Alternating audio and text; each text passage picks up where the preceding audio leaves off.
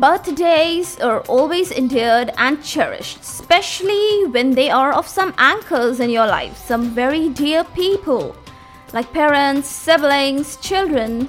Well, nothing much to adore. Today is actually one celebrated day, truly me in festive spirits. But diverting the tea-to-tea towards our goal of the day, let me announce the topic of the day. It's gonna be dosing schedules again. Yes, part 2. And let us all give some heed to this one.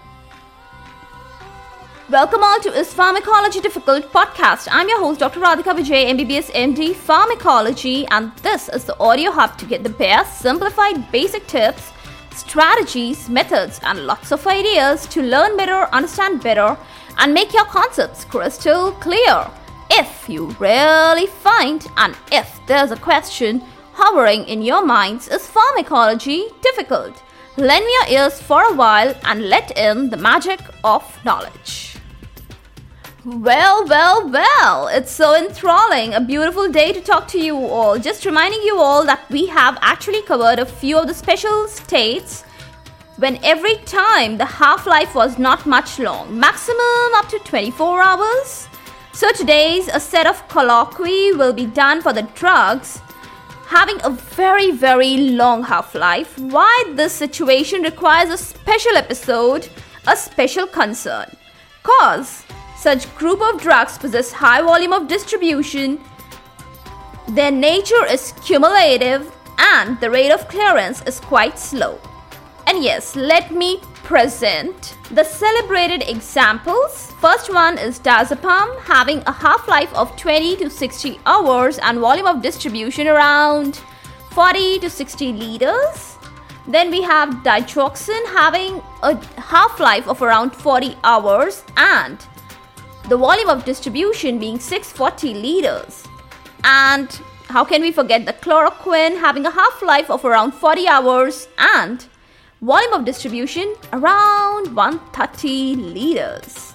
Now, it's the desirable state to obtain a steady-state plasma concentration level. Well, it actually takes all about 5 half-lives, you remember that, no? For this wonderful wish to come true. Do you have an abundance of patience? No? Is there any emergency? If not, it may be something to account like anxiety neurosis to be treated with diazepam, or moderate depression that can be treated with desipramine. It doesn't really matter if the drug takes a few days to reach a steady-state plasma level. We are not in a hurry at all in these states.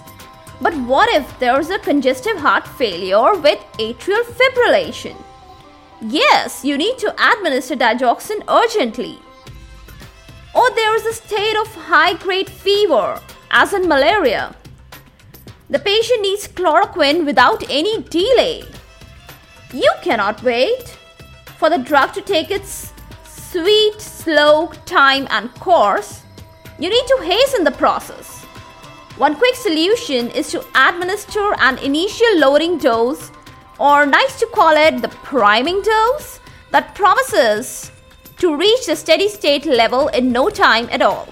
And then after that, you can actually give a maintenance dose that will work to maintain the steady state level which is already achieved. Now actually I can give you a formula to calculate the loading dose. All you need are the two parameters, the plasma concentration of the drug and the volume of distribution. And the loading dose formula goes something like simply is equal to desired plasma concentration multiplied by the volume of distribution. Okay, now is the moment to talk about a few special drugs. The first one on the list is the chloroquine. Why do you need to have a loading dose for it? Well, it has a very long half-life and it is actually cumulative in nature. Next in my list is lignocaine. Yes, it does have short half-life. Then you might be wondering, still we need to give a loading dose.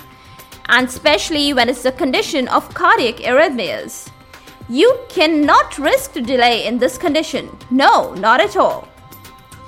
Then next in my list, I have names of antibacterials like sulfonamides and antibiotics like doxycycline. Okay, why a loading dose for these? Cause plasma concentration of these drugs is needed to be always kept a step higher than a minimum inhibitory concentration, and all this effort is not in vain. No.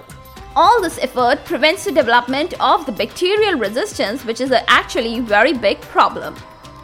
And to your utter wonder, you have to follow the said implications, the said rules, the said criteria only and only when you are dealing with a considerable healthy individual. What do I mean by that? Well, you see, this is because everything and all the parameters, the criteria, they can change dramatically in people with impaired liver diseases, with impaired kidney states, and also in people having a pharmacogenetic variation. Let's talk about that in some detail. In case of renal impairment, the clearance of drugs gonna suffer so much. And in the liver impairment, the drug metabolism is altered, or actually it's hampered. If it's a pharmacogenetic condition, then the drug response is altered. It may be absent totally, it may be enhanced, etc., etc. It depends, And you just cannot predict. But I can predict one thing for sure. The clock is ticking its hands and it is hitting the time that resounds the closing of today's epic verbal ceremony. Yes, let us wrap up. You might be having an awaited get-together or some awaited celebration to attend. Well, me too. Here we go.